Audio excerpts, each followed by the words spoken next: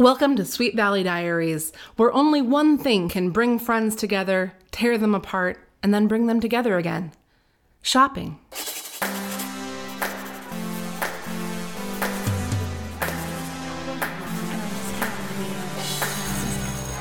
Book 71, starring Jessica. The spotlight is on Jessica. Or is it? So does that make me Miss America? Hello, welcome to season 8 of Sweet Valley Diaries. It's finally here. I'm Marissa Flaxbart, your host, and with me today is the wonderful Alex Jennings. Hello. Hi, back again, Alex Jennings, from one of the most important, significant books of the entire series in my mind, Dear Sister. I don't know if you remember it at all.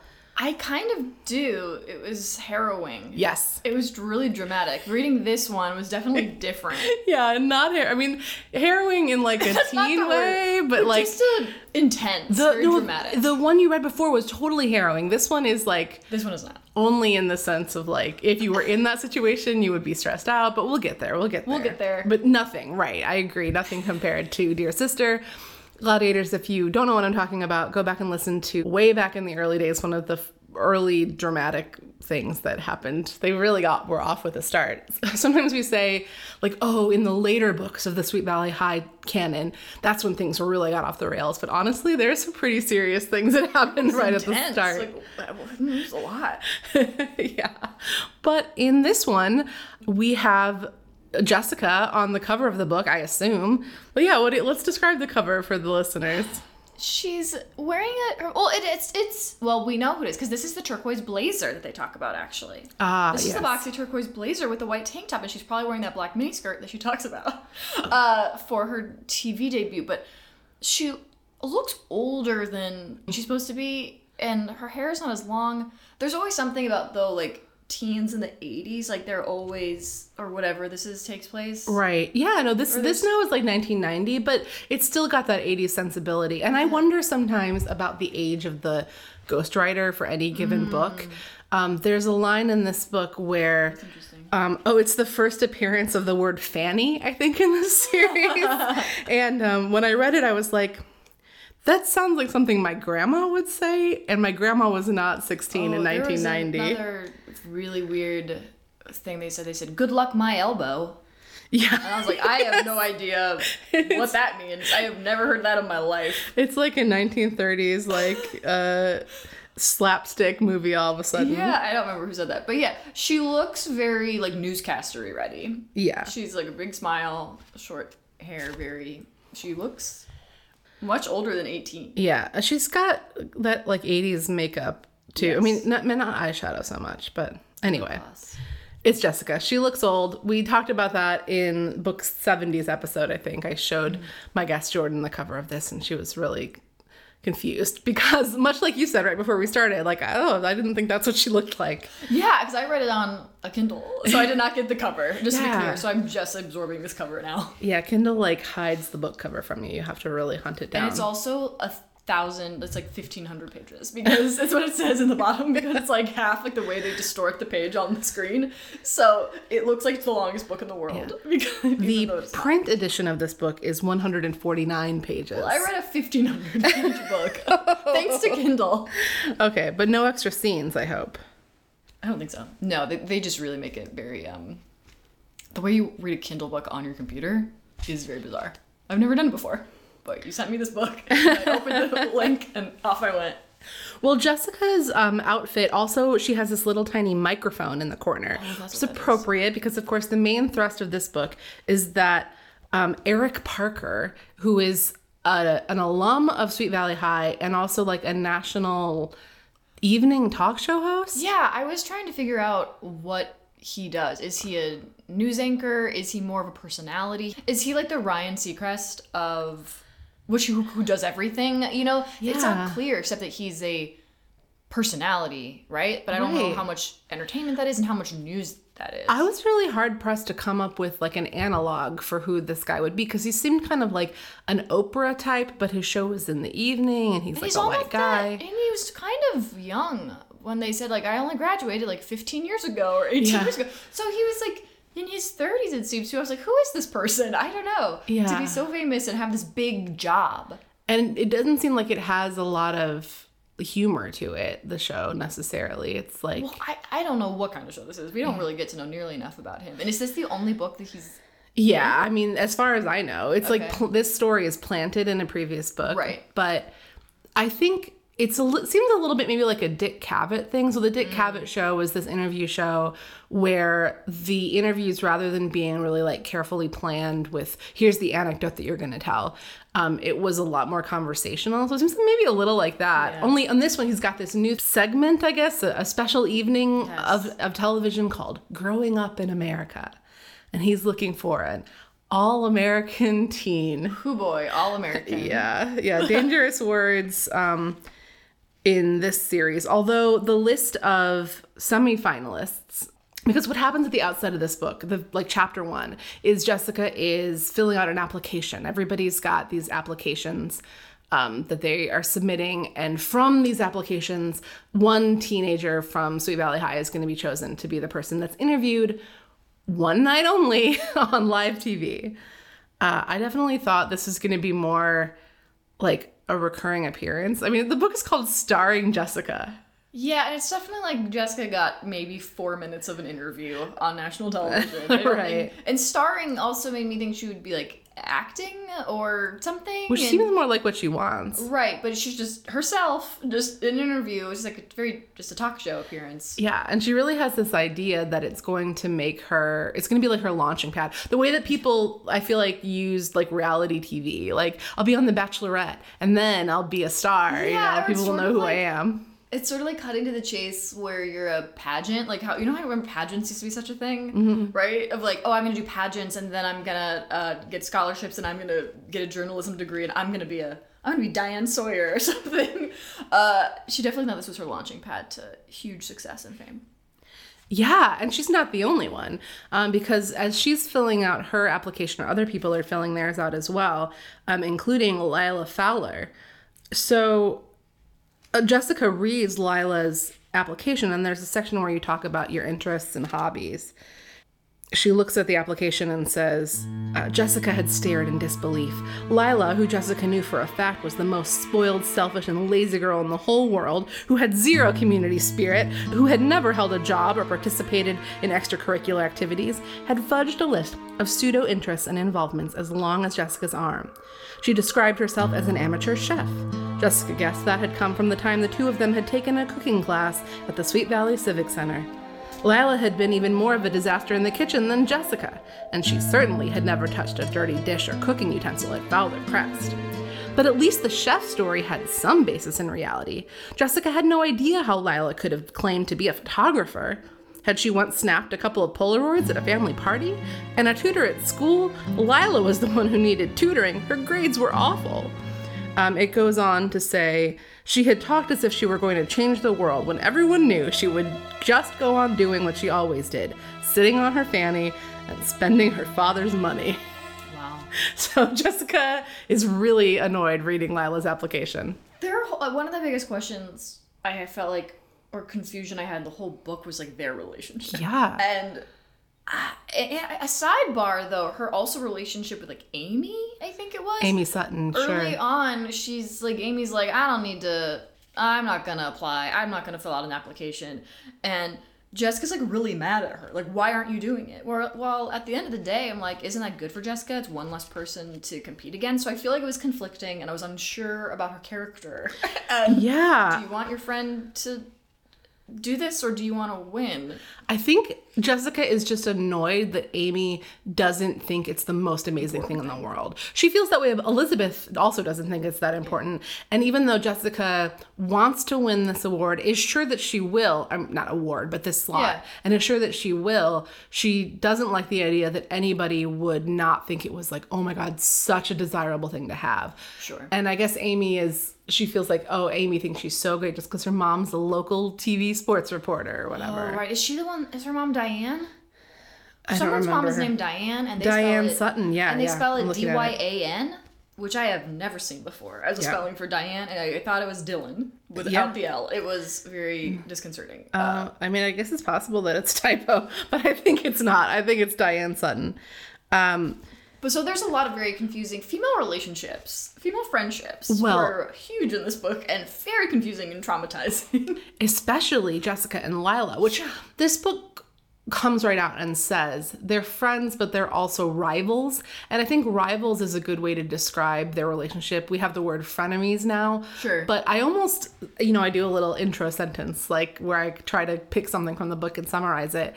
And I almost said something about like frenemies, the line between frenemies and actually just enemies, because it's wild what Lila perpetrates against Jessica in this book. And Jessica isn't like, it's not like she does nothing to Lila.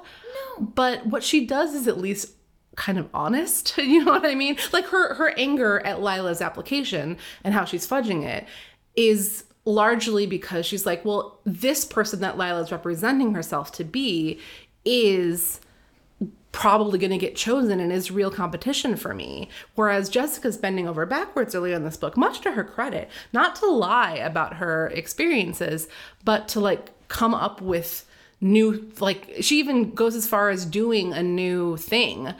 She writes a column for the Oracle, which we'll talk about later. She does all that like just to make her application look better, honestly. But absolutely. Jessica had a point and should be upset that she was kind of that Lila was fudging her application so much. But early on, Jessica was so mad at Lila, just was to her face, like, you're rich, you deserve nothing. Like, just was constantly shaming her for being rich. And like, don't get me wrong, I'm not trying to like, let's all pity the 1%. That's not what I'm saying. But like, she's your friend and she didn't choose to be wealthy. She was born into this family. Like, there's only so much you can really do about this, and you're really shaming her and you're ostracizing her. Yeah. Like, that is not nice. And so then, like, suddenly she was like, why isn't she happy for me that I got, nominated or something? Like, because you were, like, dragging her constantly for the last 2 chapters. So their relationship was very fraught to me. Very confusing. Yeah. I mean, I think Elizabeth sums it up at some point in her inner monologue in this book where she's just like, Jessica's always been kind of jealous of everything Lila has and wanted to have it for herself. And it seems like the feeling of jealousy sits very poorly in Jessica's psyche and turns into anger like immediately. Yeah, and that makes sense, I think, and that's like fine. The idea that these girls are friends at all is what's funny to me. It's like, they don't have to be friends, but like, let's just not be friends is what I kind of was expecting. Yeah, they probably shouldn't. I was gonna say they probably shouldn't be, but I think I would go as far as to say, I think they're not. I think they are not friends. They're not friends, but then there's this language where they're like, well, they really miss my friend, and like, we're close friends, and like, she's I feel like, I swear to God, like, Jessica's like, she's one of my best friends, and I'm like, is she? Yeah. That's crazy. Just someone that you go to school with that you know well, that you've known a long time, does not equal your best friend. Yeah, they seem like they're very dangerous to each other, but I guess they thrive on that somehow. I have a little moment here, just going back to Jessica's application struggle that I captured that I thought was kind of funny. Jessica frowned. When she looked at herself this way on paper, she almost seemed, was it possible, a little bit shallow. Liz, what am I gonna do? Jessica wailed, tossing the application aside. Eric Parker's never gonna choose me to be on his TV show. I'm not well-rounded. Elizabeth smiled. Don't be silly, Jess. You stand as good a chance as anyone of being chosen. But that's not good enough, Jessica pointed out. I want to be a shoo-in. I want that TV spot. I need that TV spot. It could be the start of my career. What career? Well, my career of being famous. So Elizabeth tries to help, and that's how the Oracle thing comes about, which is interesting. What did you think of that? The Oracle? Yeah. Her segment, her special article. Column. Yeah, I mean, I was certainly like jealous that suddenly she just has such a great talent and ability to just write like really great, clear satire so quickly. Yes. Jealous. I mean, and you're not the only one, right? Yeah, I guess I really related to Elizabeth being so jealous and questioning when things just come easily to people. Yeah. So Jess, it's really kind of a revelation in this series because we've never really seen Jess do something like this. But she essentially writes this like lampooning of her worst dates. And she talks about the time that she and Winston were stuck on a desert island, which wasn't really a date, but you know, she, like I said, she's kind of fudging it a little bit, but she talks about the time that she was working for an online dating service, and she tells these stories that really are hilarious. I mean, we don't get to see the article in full, I don't think, but no.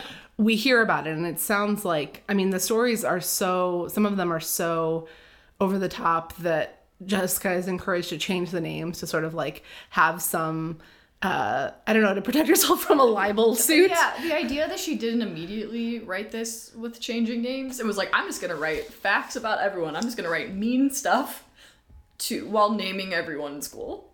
Like, it's like, oh, wow, that takes some balls to just not really care at all. So Elizabeth reads this article and says, "You have had some truly awful dating experiences, Jess, and you hit just the right comedic tone," she said with admiration. Elizabeth was genuinely surprised and impressed. She could not have written a better article herself. It's funny, biting, perfect satire. Jessica shrugged. The literary critique meant nothing to her. She was more interested in the entertainment factor. So it's like Jessica has this like amazing gift apparently, and she doesn't really even care about it. And Elizabeth, no, it's not only that, but then when she turns it in, Olivia or Penny, the editor, loves it. Penny. Yeah, and gives her such an amazing compliment. She basically says it's perfect, and Elizabeth has never gotten those words before. And she's even like, yeah, changing the name seems like a good idea, but you should do whatever you want because it's so great. And this is just a one-off thing. It's not like going to be a repeating column. But Elizabeth is like, oh man, you know, in the last book, she had some trouble interviewing this girl named Claire Middleton. And it's funny because I actually had a former journalist on the show for that episode, and she was saying like, yeah, Elizabeth did a really bad job interviewing this girl. I'm glad she acknowledged that. But in this, she's like, that's actually coming back to bite her now, or those thoughts of that. The inner saboteur is coming out. The other really important thing to note about this, like a seed that's planted, is that something Jessica says about Bruce Patman is, "I thought it would be fun to go parking in his black Porsche until I discovered he kisses like a dead jellyfish." That's the worst one. Yeah. That's the worst one. That's the biggie. And she ends up changing their names, and she changes his name to like Reginald Rich or something. Right. But they still are like, I don't know if that's enough. They want her to change the names from the fake names. Yeah, she changed the car from a black Porsche to something else. Yeah, but they want to change the fake names to different fake names to make it even more unclear. Well, and of course, she doesn't. I don't know if that would have helped, but of course, everybody knows as soon as this comes out that Reginald Rich is Bruce Patman. Yeah, and he gets teased mightily for it. But also, like Lila, nobody really has much sympathy for Bruce because he has everything. He like owns the town. This book is really making me suddenly like feel bad and empathize with these super uber wealthy like nepo babies, which I don't love. That was my interest. I was like feeling bad for these people. Oh my god! But they're really being tortured. That's so funny. Going back to the Eric Parker plotline. Yes. It's supposed to be, we get a very like tight timeline for how this book is. We know it's unfolding over a week and a half, which, listen, as a Sweet Valley scholar, I very much appreciate these like specific information about how long the book is taking. But almost immediately we skip from the beginning of the book to like 3 days later. So then they're waiting to see who's chosen from these applications, and they get the announcement that in fact the applications were so strong that they're going to pull 6 people and have Eric Parker have second round interviews with each of them, which makes sense to me. But yeah, there's 6 finalists or whatever, and Jessica's, I think, upset that she isn't immediately chosen. It's like obvious it should be me. Yeah. So it's Winston Egbert, Olivia Davidson, Patty Gilbert, Jim Roberts, to which Jim Roberts, Jessica wrinkled her forehead. She wasn't even sure she knew who Jim Roberts was. And then Lila Fowler. So those are the 6, and Jessica, who's the first name that's called. So they say to each other after they hear this announcement over the intercom, "So who's our competition again?" asked Lila coolly. "Winston, Patty, Olivia, and Jim Roberts," Jessica recited. Lila ticked them off on her fingers dismissively. School clown, dancer, arts editor, photography buff. A classic bunch of nerds. Jessica had to agree. Sure, they were all nice people, but someone as cool as Eric Parker was bound to recognize that each one was missing something crucial. So I don't know what that is exactly, but... Just all-American popularity. Yeah. Don't be an artist or don't have an interesting...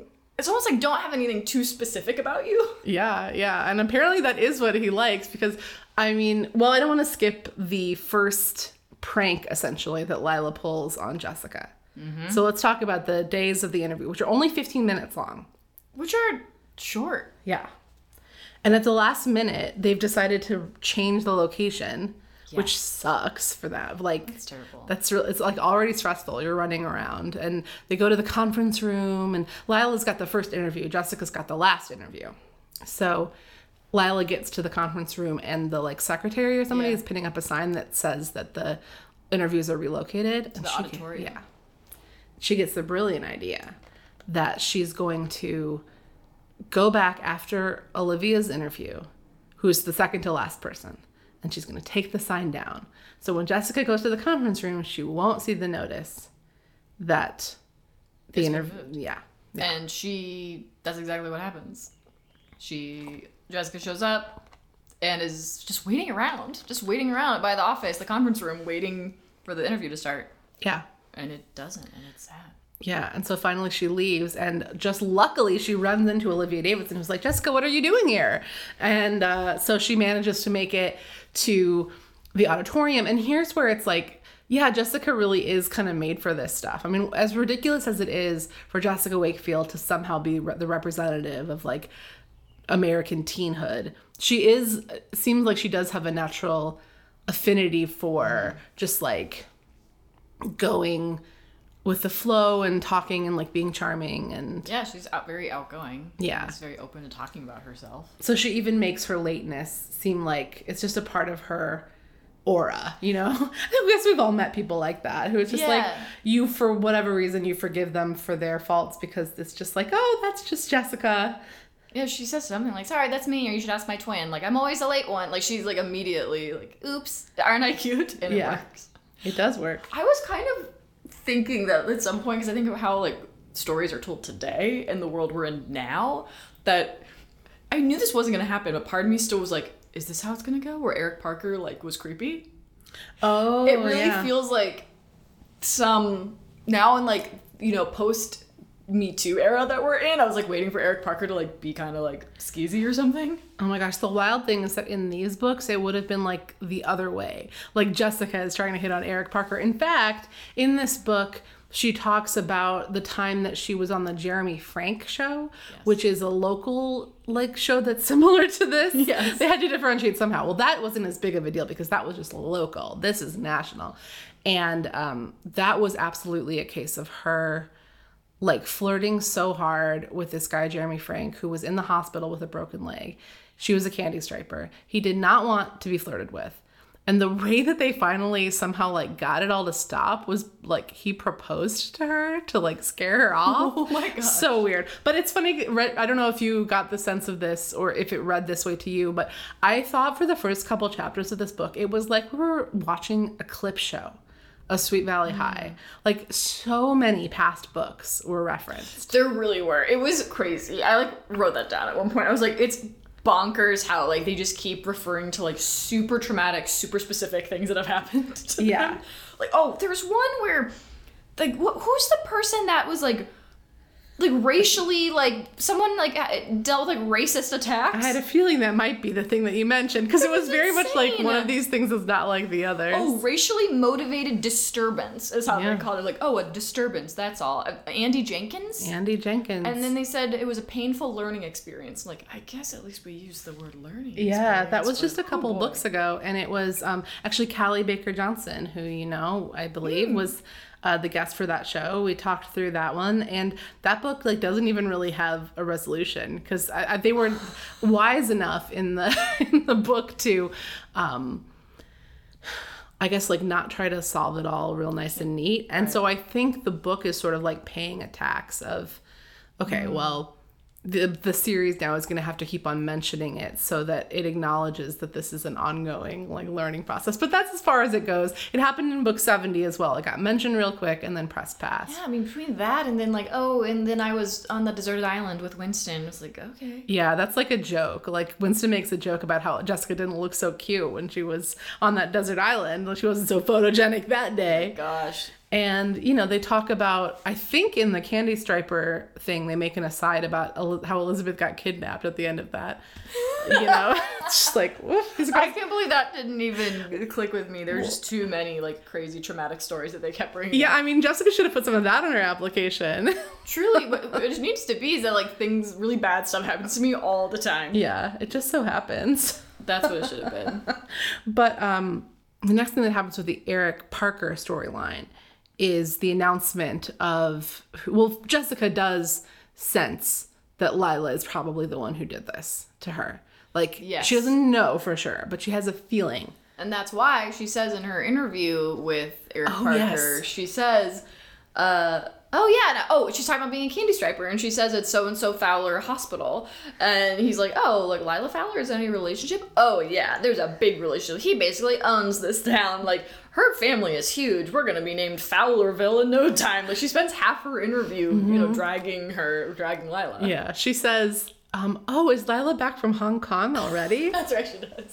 So, yeah. Wow, that's evil. Like, that's not a friend. But you know what's so wild to me is that even though now he knows that about Lila and that was not represented at all in his conversation with her or on her application, he still chooses Lila to be the alternate for Jessica if Jessica can't, you know, perform her duties or something. Which is very bizarre to have an alternate announced in that way, like publicly also. Yeah. But maybe there's a side plot with Eric Parker where he needs to make sure that he's in the Fowler's good graces and he's still trying to like rub elbows. He wanted to make sure the Fowlers were still happy.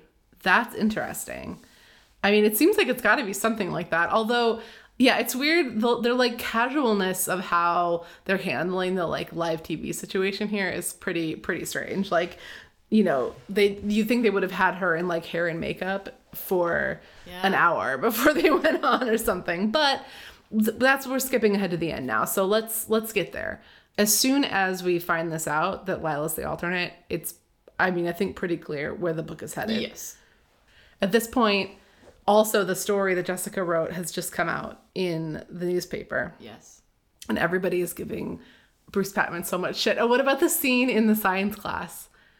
Mr. Russo, I think it is. Oh, where they bring up jellyfish? Yeah. Yeah, I mean, of course. He's called a dead jellyfish. He kisses like a dead jellyfish, and then immediately science class, they're learning about jellyfish. Right. I mean, that's just painful. It's a big coincidence, but it is pretty funny scene. And then, of course, everybody in the class is like suppressing their giggles and like staring at Bruce, who's trying to be above it all, you know. But Lila, when she catches wind of how angry Bruce is, and she knows she's the alternate, and she's got to come up with a plan, she realizes that she can team up with Bruce because they both want to hurt Jessica. Yes. This is what it is, essentially. So, but the book does Lila leans into his ear, like, pss, pss, pss, and doesn't tell us what their plan is. We're going to have to find out later. And this seems like an opportune time to talk about Elizabeth's story. Because we already alluded to her anxiety and jealousy. It's more like an existential crisis. It really feels like an existential crisis. It feels way more like just comparison, right? Which I think I feel like as artists, right? I assume you feel this way. Like, we've all had those moments when you start comparing yourself to others. And like, they're better at that, or they booked that, and it's a whole thing. And then, I think comparison is the thief of joy. And we're definitely witnessing that with Elizabeth. That is very true. And it's like Jessica thinking about being well-rounded, which is a phrase that comes up a lot in this book, is making Elizabeth think about that. And she realizes that she feels like she only has academic interests. Now, that's not true. Is that true? Because they make it seem like all she cares about is writing, and that's all she's ever really cared about. I mean, obviously that she's a very good, well-rounded, like, student, but, like, writing is her passion, and that's her only It's definitely her primary interest. And that's why when Jessica, it's like her identity in a lot of ways. Yeah. And the book series makes it that way, right? She's always talking about how, how she wants to be a writer, or she wants to be a journalist someday. And so when Jessica suddenly like briefly kind of subsumes that identity just for like a split second, it's just as long as like she writes something really well. She's like, oh, Elizabeth's not the only writer in the family. And then she gets complimented on it. And she's off doing her own thing again. That's all. But Elizabeth is suddenly like, well, maybe I need to try more things. Yeah, there's also something about, I think, what I was saying about a lot of people just feeling like the comparison and how that can be very painful. But I think it's so much worse when you're a twin, which they talk about at the end. I think Jessica says at the end, like, when you're a twin, you actually know yourself better and you have to like really create your identity. Yeah. And when Elizabeth's identity is maybe like taken away from her in that moment, when you're not the only writer, like, I think that hits way harder when you're an identical twin. Absolutely. I think that's something Jessica says in her interview with Eric, where he asks her what it's like to be an identical twin. And yeah, I mean, it's a great answer, and it's a really interesting way of framing it, I thought. Yeah. I mean, it's something that genuinely does come up in these books over and over again, but never like stated so clearly, that they need to be different people to sort of be able to separate from each other. They have to create these very different identities. Yeah, I haven't thought about it too much, but I think a lot of times we think like, oh, being an identical twin especially must be really hard, and how do you find your sense of self and individuality? Yeah. But apparently, according to Jessica, it's easier because it's like more imperative that you find yourself. Yeah, that's interesting. And so pretty immediately, Enid has this idea that there's this like junior park ranger thing at Seca Lake, and Elizabeth could do that. They could go both do it. Because Enid's going to go, I think, already. And she's like, hey, do you want to come with me to this? Yeah. And so they go, and Elizabeth is such a little overachiever that she really impresses Don, the guy that is... Another guy that I assume because he's like... also, like, because every guy is attractive in this book, as they say. Oh, sure. And another part of me is like, uh-oh, danger, predator. Like, I'm always now thinking, like, oh no, a man in his 30s that's good looking and is like dealing with a bunch of teens, and she finds him attractive. Oh no, he's gonna take a liking to her. If this is sounding familiar, gladiators, no, Mr. Collins does not appear in this book, so they had to put it all in Eric and Don. But I don't even know how old Don is. I feel like I missed that. He also seemed really... No, I remember, I don't know what they said, but he said something where he graduated from college like 3 years ago. Because in my head, because he's married, it says he's wearing a ring, but then I'm like, he's only 25? And he's, but back then I guess you're 25 and married. 1990. So what Don does is immediately single out Elizabeth as the star pupil. And not single out in a weird way, just single out in a teachery way. Sorry, that was just what I thought was going to maybe happen, and it's sad that that's where my brain goes, but luckily that never happened. You're not alone, Alex, but no, that's not what happens.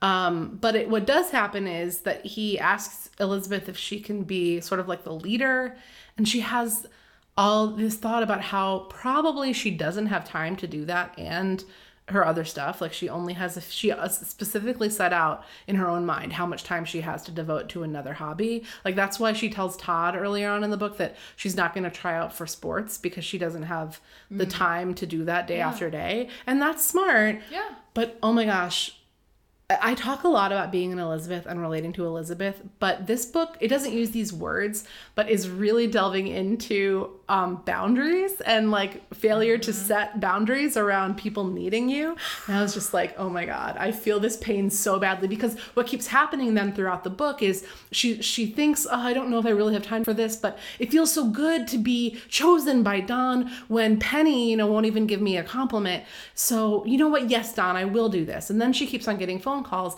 She's the first one on the call list asked to come and sub for something, like, oh, somebody called out, or, oh, we need a special tour guide for these third graders or whatever it is.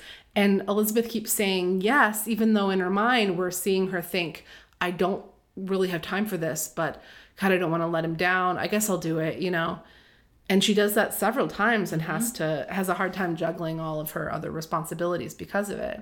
It was super stressful. Yeah. And then there's that moment, I might be skipping ahead, but there's this moment when she says yes to Don. She's does some sunset tour. A sunset tour that's like 2 hours long. I was like, who needs a 2-hour-long sunset tour of a park? But okay. Yeah, sunset only lasts a few minutes, guys. Right? I was like, all right, this is a night tour. She gets home at like 9:30, way after sunset. Is that when she's missed the dinner? She's like missed the family dinner for Jessica. Maybe. There's this one scene where Elizabeth is frantically cooking dinner, Yes. Jessica not helping, asks Jessica to help by at least like picking out an easy recipe from the cookbook. I do love when they're like, find a recipe, and they're like, here, it's a sun-dried tomato pasta. That should be easy. And then she's like, great, Mom picked up sun-dried tomatoes yesterday. And they're like, what a specific thing. They're just like, happen to have sun-dried tomatoes. Also very 90s for sun-dried tomatoes to be the hot exhibit. Market. I mean, hot ingredient. Yeah.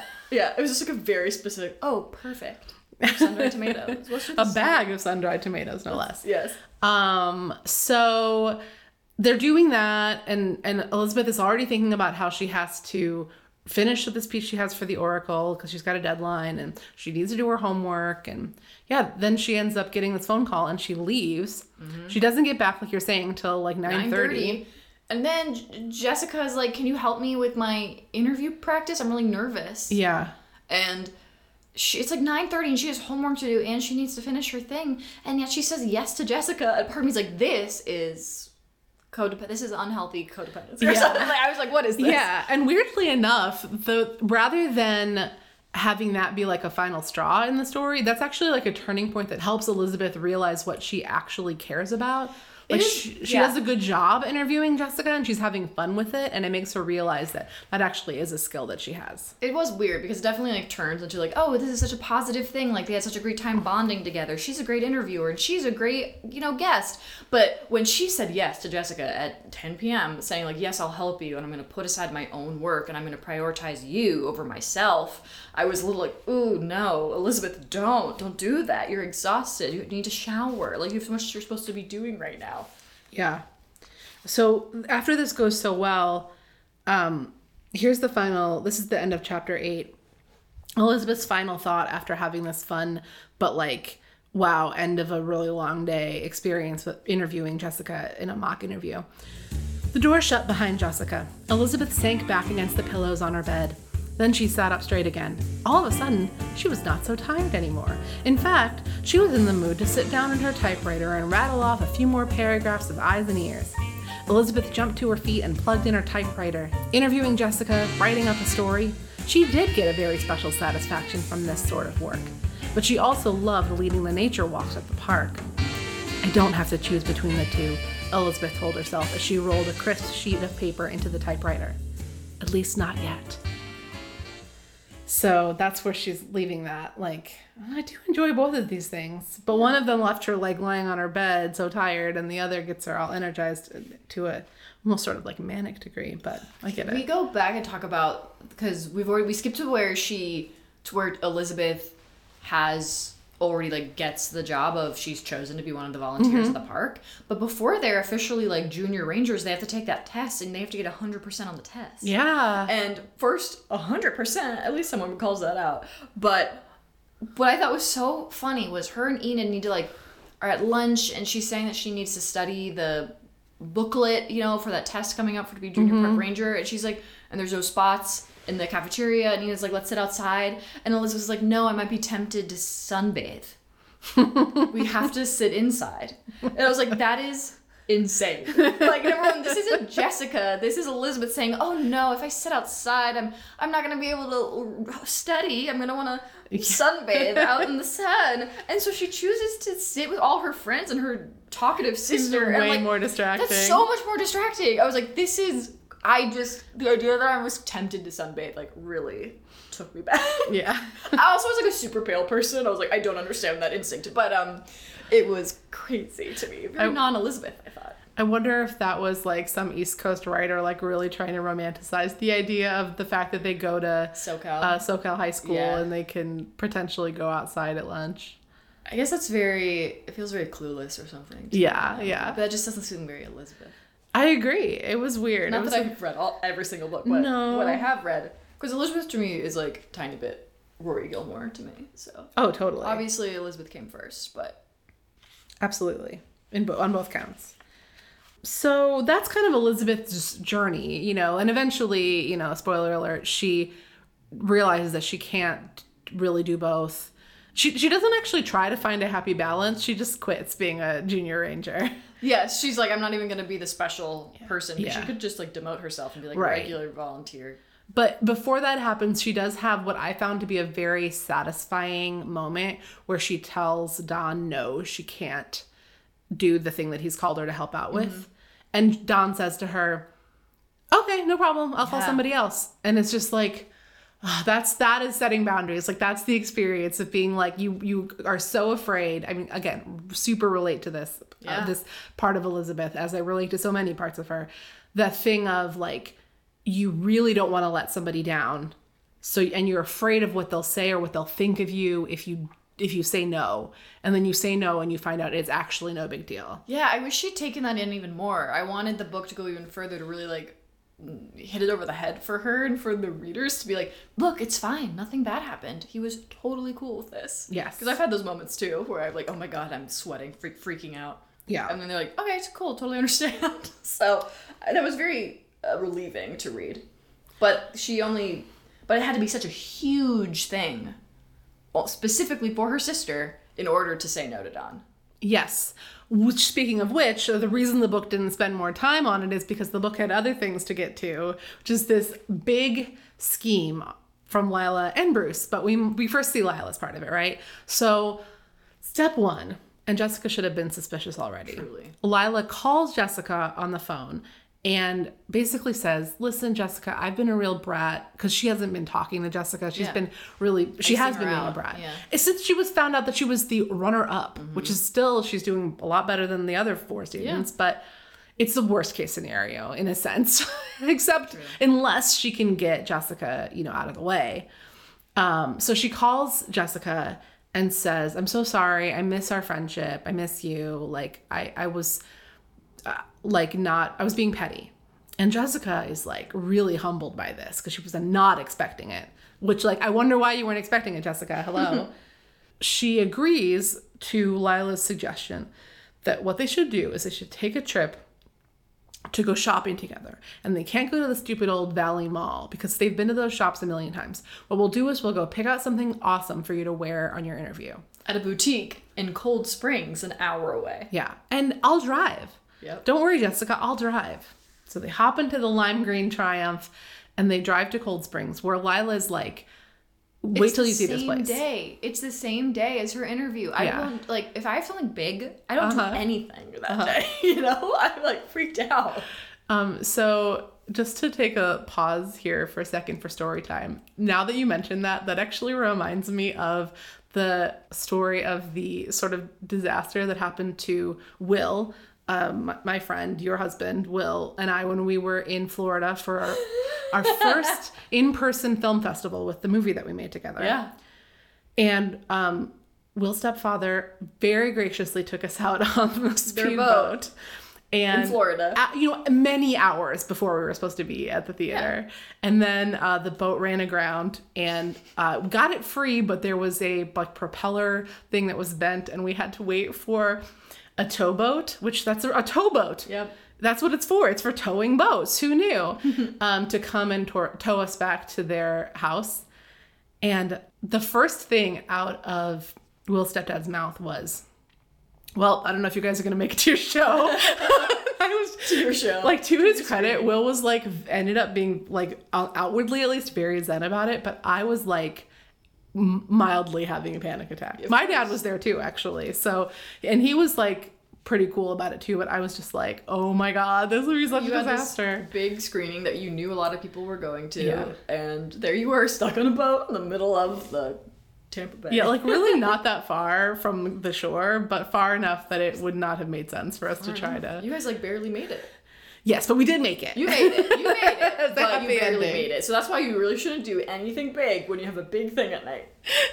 Don't go anywhere, not even on a boat. But so that's what I was thinking when Jessica's on this long car ride up to Cold Springs. But she gets there and she's still enchanted. She's like, Lila, you've been keeping this place a secret from me. And as soon as they walk into the store, they're getting like dirty looks from the women that work there. And they think they're like, oh, they don't think we can afford this store. Like, we'll show them. That's what Lila says. Like, oh, don't worry about them. Yeah. I'm used to it. Everyone thinks I don't have money because I'm young. So Lila puts Jessica in a fitting room and offers very generously to hold Jessica's purse. And Jessica still hasn't seen through this. Like, when was Lila ever nice to you, Jessica? This nice. Yeah. Such a huge, like, turn. That's like such a 180. Yeah. So Jessica's trying on this weird shirt. It's like red with like a sailor. It's like a red neck. and a white like set, like a little crop top and a mini skirt or something, but it's like red with like a white sailor thing. Yeah. I don't know. It's like, oh, that's a look. Okay. I mean, Jessica could have pulled it off, I'm sure. But then she walks out of the dressing room and Lila is gone with Jessica's purse. And Jessica runs out of the shop to like try to find her and sees Lila pulling away. She's abandoning Jessica. At this store an hour away. Yes. And then, to make matters worse, she gets yanked on the arm. The salespeople are like, you think you're going to try stealing from this store? They're talking about the shirt that Jessica is still wearing, as if she had like walked out of the dressing room and was like, okay, now I'm going to run for it with the shirt still on. Yes, they were like really aggressive. Like, don't you dare shoplift.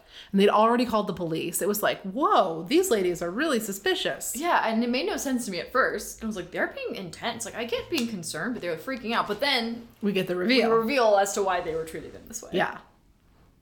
Which is, Bruce called them earlier and pretended to be a sheriff, saying that there was a string of shoplifting crimes going around Cold Springs and to look out for a girl that looks exactly like Jessica. Yeah. So they were eyeing Jessica the whole time, knowing this is her. The sheriff told us. And Sheriff Tapman.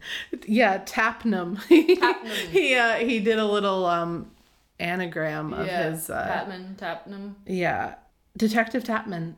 It's hard to say. Tapnum. Detective Tapnum. So Lila, when she gets back to Sweet Valley, is so elated that we have a moment that the book glosses over, but Gladiators, I will not gloss over, where Lila joyously goes to the Patman Manor, whatever they call it, and she runs up and tells Bruce how they really got Jessica. I really got Jessica this time. Boy, did I get her, Lila thinks. So we're going to take a second now to talk about boys. Which this book does constantly. Oh, who's a beautiful boy, who's a beautiful boys. I'm in danger of losing my head too. A beautiful boy, a beautiful boy, a beautiful boy. Yes, there are a few moments of like Amy thinking that Tom McKay looks so hot. He's the hottest boy in school. Enid says, I think it's Enid and Elizabeth when they're with Don, the park ranger. Enid's like obsessed with him and is like, we're going to be his love slaves. Like the word love slave is used. Oh man, I didn't even notice that. Wow. Like, oh, okay. Like, it's so funny. I mean, at the end of the day, I guess it's, feminism though, because we're objectifying the men. Yes. Yes. So it's fine. There's all these like super horny like teenage girls. Like it's like they're constantly describing these guys' appearance like in great detail. Yeah. Well, and here's the part that's the most detailed. She parked the Triumph and hurried along the flagstone path to the back of the Hilltop Mansion. Sure enough, Bruce had just stepped out of the Olympic-sized swimming pool and was in the process of toweling himself off. His eyes lit up expectantly when he saw her. In spite of herself, Lila took a moment to admire the way the drops of water glistened on Bruce's broad, suntanned chest and shoulders. Then she gave him the thumbs up sign. Mission accomplished. Jessica's stranded, maybe even behind bars. Jumping ahead to the following page, they're so excited about how how they've screwed over Jessica and how much, like, not only did they get her by stranding her, she doesn't get opportunity, but then also Lila's going to get to do it. She's really going to hate that. And of course, Lila's going to love it. Lila threw her arms around Bruce's neck in an impetuous hug. Thanks for helping to make this happen, Bruce. Bruce slipped his own arms around Lila's waist. Anytime. Suddenly, Lila realized that their bodies were pressed close together. Without thinking, she closed her eyes and tipped her face to his. An instant later, Bruce's lips met hers in a passionate kiss. They clung together for a moment before jumping apart in confusion. Bruce looked as surprised as Lila did. Lila felt her cheeks burning. Of all people, Bruce Patman! She had never even been attracted to him, and now she had just kissed him? How could she have done it? She didn't even like him. Nobody did. Nobody did. Nobody liked him. So wow. I was like, I could not believe that happened, and I was really hoping that this was going to be the start of a Lila and Bruce romance. So I'll hold my breath for the future books, see. But because this book doesn't suggest that it is, you know, they both further are like, events. whoa, they're both supposedly really freaked out by it. Yeah. And Lila even makes a comment later in the book about Bruce kissing like a dead jellyfish. So I mean, again, I have not read all the books, so I'm sure Bruce like deserves a lot of this. But as someone who has not read all of the issues with Bruce, let me tell you, it's like, geez, this guy can't catch a break. Way back in the book when Jessica actually does date Bruce, which is a long time ago, it sure doesn't seem like she's not enjoying his kissing. Let me just put it that way. Interesting. So it's just convenient now. I think they just like shitting on him. She doesn't even say that. I think she exaggerates. I think Elizabeth even brings it up to Jessica, like, geez, really? Yeah. He's this bad? And she's like, you know, like, you gotta say something that makes people happy. Yeah. That entertains. So let's get back to the store that Jessica's in. The police come, and Jessica's like, okay, I just have to tell you the whole story. I feel like it sounds really far-fetched. She's like a pitiful, sad, pathetic crybaby, like, you know, which I understand, but she's a puddle of she's tears, like crying. I would be crying too. And then ultimately she is saved not by her own story, but by the still very litigious shop owners being like, then how come Detective Tapnam called us and he said somebody that looked just like you was committing robberies all over this place, or burglaries or whatever. And that's when the police were like, who and what? Because they're like, yeah, not only does that person not exist, but there haven't been any robberies. There hasn't been any shoplifting. In weeks. We're cool in that department. And then they realized that they'd been pranked. They'd been got. And the one detective is like, well, I get off work at 7 and I'll drive you down to Sweet Valley, which is very nice of him. But the show starts at 7, so she knows basically as soon as Lila drove away that she wasn't going to make it. I'm just realizing now how big of the book it was to not also objectify that police officer and have Jessica think like, oh, he's pretty cute. No, they did say something. Did they? Oh my gosh, no, I'm they just did. reading this book too fast. Well, it was subtle compared to. But I think they say something about the cuter of the two officers, thinking that she, like, pitying her more or something. Like, they still say, like, one of them was cuter. Like, every guy. Which, like, it's just so funny to me. That's amazing. I don't know. It's subtle. He's not shirtless. We're not describing his abs or anything. But they do make a point that at least one of the cops is cute. Oh, here it is. See, I wasn't trying to shoplift the dress, she insisted, appealing to Sergeant Brown, who seemed to be the most sympathetic to her predicament. And the cuter of the two policemen. See, the cuter of the two, right? Yeah, we can't just let these, we gotta... Well... let's objectify the cops, that's fine. Jessica, you know? So... Jessica is like, okay, well, I'm screwed, but I guess I better call my family and like tell them what's up. Phone, yeah. Yeah, so she calls Elizabeth, and this is when Elizabeth is like, don't worry about a thing, Jessica, just get here as soon as you can. And she, of course, I don't know, did you know what she was gonna do? Once that happened, I did, but then I was like mad at myself that I had not seen this coming. Yeah, I didn't see it. It like crossed my mind, like, oh, since they're identical twins, like you wouldn't know which is which, but like I didn't think the book was gonna go there, which is kind of funny because the book has used this trick many times now. This is like half the point of this book. There are two of them. They can just play each other. Yeah. And I was very like, I can't believe I did not figure this out. It's also funny, like it is planted as a thread to sort of the idea that Elizabeth thinks she should be more like Jessica, as a thematic thread. And then sure enough, she goes and she hunts down an outfit she can wear. She puts on her makeup and then, she takes her hair down. Yes. The piece de resistance, the taking her ponytail out, just often the way that you tell the twins apart on the covers. Funny. And now she's like, Elizabeth looked in the mirror and Jessica was looking back at her. That's wild. And so she goes and like she's like, not a moment too soon. Oh, but she does go downstairs and her family's like, Jessica, when did you get home? And she's like, Even their parents. yeah. Yeah, which I think is pretty wild. But she tells them the truth, but is like, don't tell anybody else. Right. And goes in through a back door right as Eric, I keep wanting to say Eric Roberts, right as Eric Parker is telling Lila, like, I think maybe you're going to have to go on. Yeah. Elizabeth locks Lila in her dressing room with a chair. Yeah, she waits for Lila to go. Lila gets in the dressing room, and then she puts a chair under the doorknob so Lila can't get out, and then runs to Eric and is like, I'm here. He's like, Jessica, where have you been? I thought I'd lost you. She's like, I'm always late. Sorry, haha. And yeah, he's like, you're right. You were late to your other thing. You were late to your interview. So Jessica is there, but Elizabeth goes on as a Jessica like impersonator, basically. And then Jessica finally shows up like not long before the interview is over, and she walks into the theater, and she's thinking to herself, she's steeled herself to see that snake Lila, all charm and smiles, in the midst of bamboozling the whole United States into thinking that she was the sweetest, most all-American thing ever. Then Jessica gasped. That's not Lila, she thought in astonishment. That's me! No, of course it was not her. It was Elizabeth.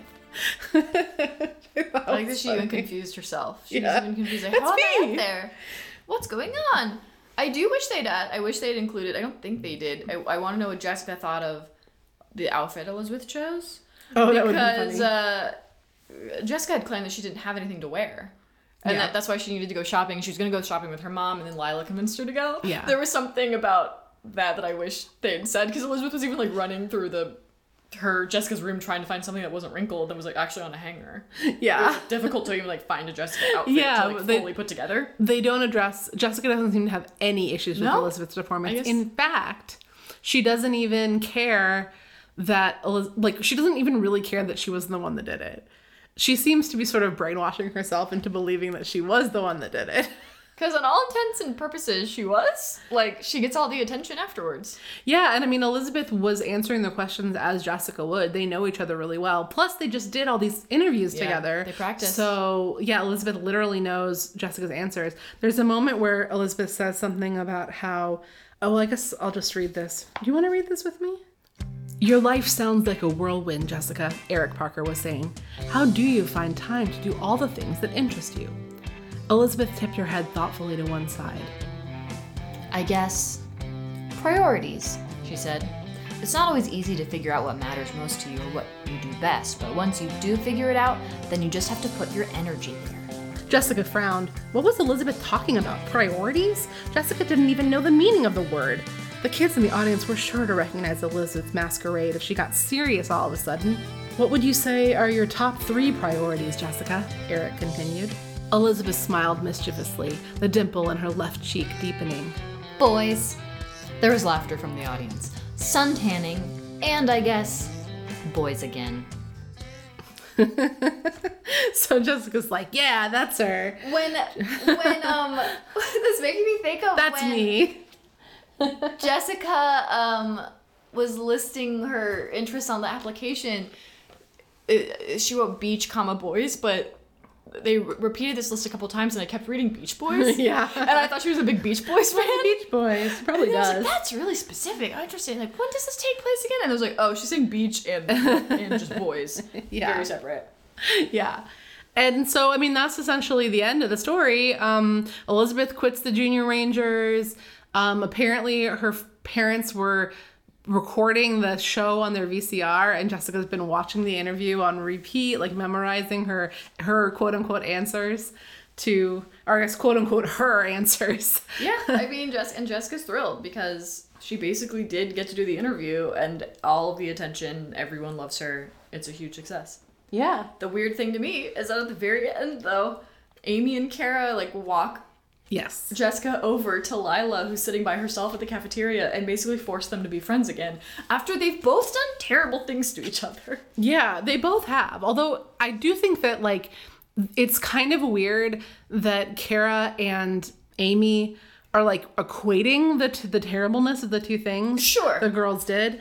But yeah, they're both mad, and I mean, yeah, what Lila did was terrible. Like, just strand. It's like unsafe. Just like kind of strand someone an hour away with no car and no purse. unsafe. Like, that's yeah. like traumatizing. Right. Anything could have happened to her. And she basically, I mean, plus not to mention, like, set her up to be arrested. Yes. And there's at one point when Jessica thinks, oh my gosh, I'm gonna go to jail for the rest of my life. And I was like, I don't think you're going to jail forever. I mean, I don't think you're going to jail, but if you're going to jail, you're not going to jail for the rest of your life. Yeah. Jessica, you're fine. But Kara and Amy are basically like, if you guys don't make up, we're not going to be friends with you anymore. It's so weird. All of these friends, I don't want to be friends with any of these girls. Like, they're very weird to me. And basically, immediately, they're all like, okay, well, we'll all go shopping together. And Jessica's like, okay, well, I guess if Amy and Kara are there, I can trust Lila. I'll be safe. That's so weird. Yeah. You shouldn't feel unsafe around your friends. Yeah. And then, but she clearly does have a turnaround, because then she starts talking to Lila about something that she saw at Lizette's, which is their favorite shop at the Sweet Valley Mall. So I guess that's fine. Somebody says, all's well that ends well. And then Lila says, but it didn't end well. Because it didn't. That's what's so weird. They're like forcing everyone to get along. I was like, no, they've done terrible things. Yeah. And then, of course, the last moment of the book is that there's a new girl named Andrea Slade in town. She is, nobody knows her deal. And also, side note, there's a hot rock star named Jamie Peters who's got a new album coming out. Will these two things be connected somehow? Who can say?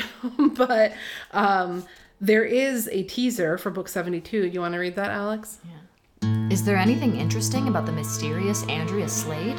Find out in Sweet Valley High number 72, Rockstar's Girl. That's right. So if that sounds like it has nothing to do with the contents of this book, that's fine. It doesn't. I mean, Andrea seemed cool. She had like a cool like brown suede miniskirt on, they said. She seemed like she was dressed in a cool way. And then she turned down one of the Kirk Anderson. guys. Smart girl. Smart girl. So she's got a good head on her shoulders, it seems. But we'll find out if that's true or not. Yeah. Well, one of the reasons I asked you to be my guest on this show, Alex, was because it's called Starring Jessica. Jessica's going to be a TV star. And Alex, you are a TV star. I've been on TV. Let's call it that way. So in Extra Drama, we can talk a little bit about your impressions of this book's depiction of TV stardom. I love that. And Jessica's desires and how it compares to your own actual real life experience of said things. Amazing. All right. Until then, is there a lesson we can take away from this book? Boundaries are good. For Elizabeth, boundaries are good. Yeah. And get an identical twin if you can. Great. Get an identical twin if you can. It'll help you out of a lot of binds and force you to be more of an individual. All right. See you next time. Didn't forget.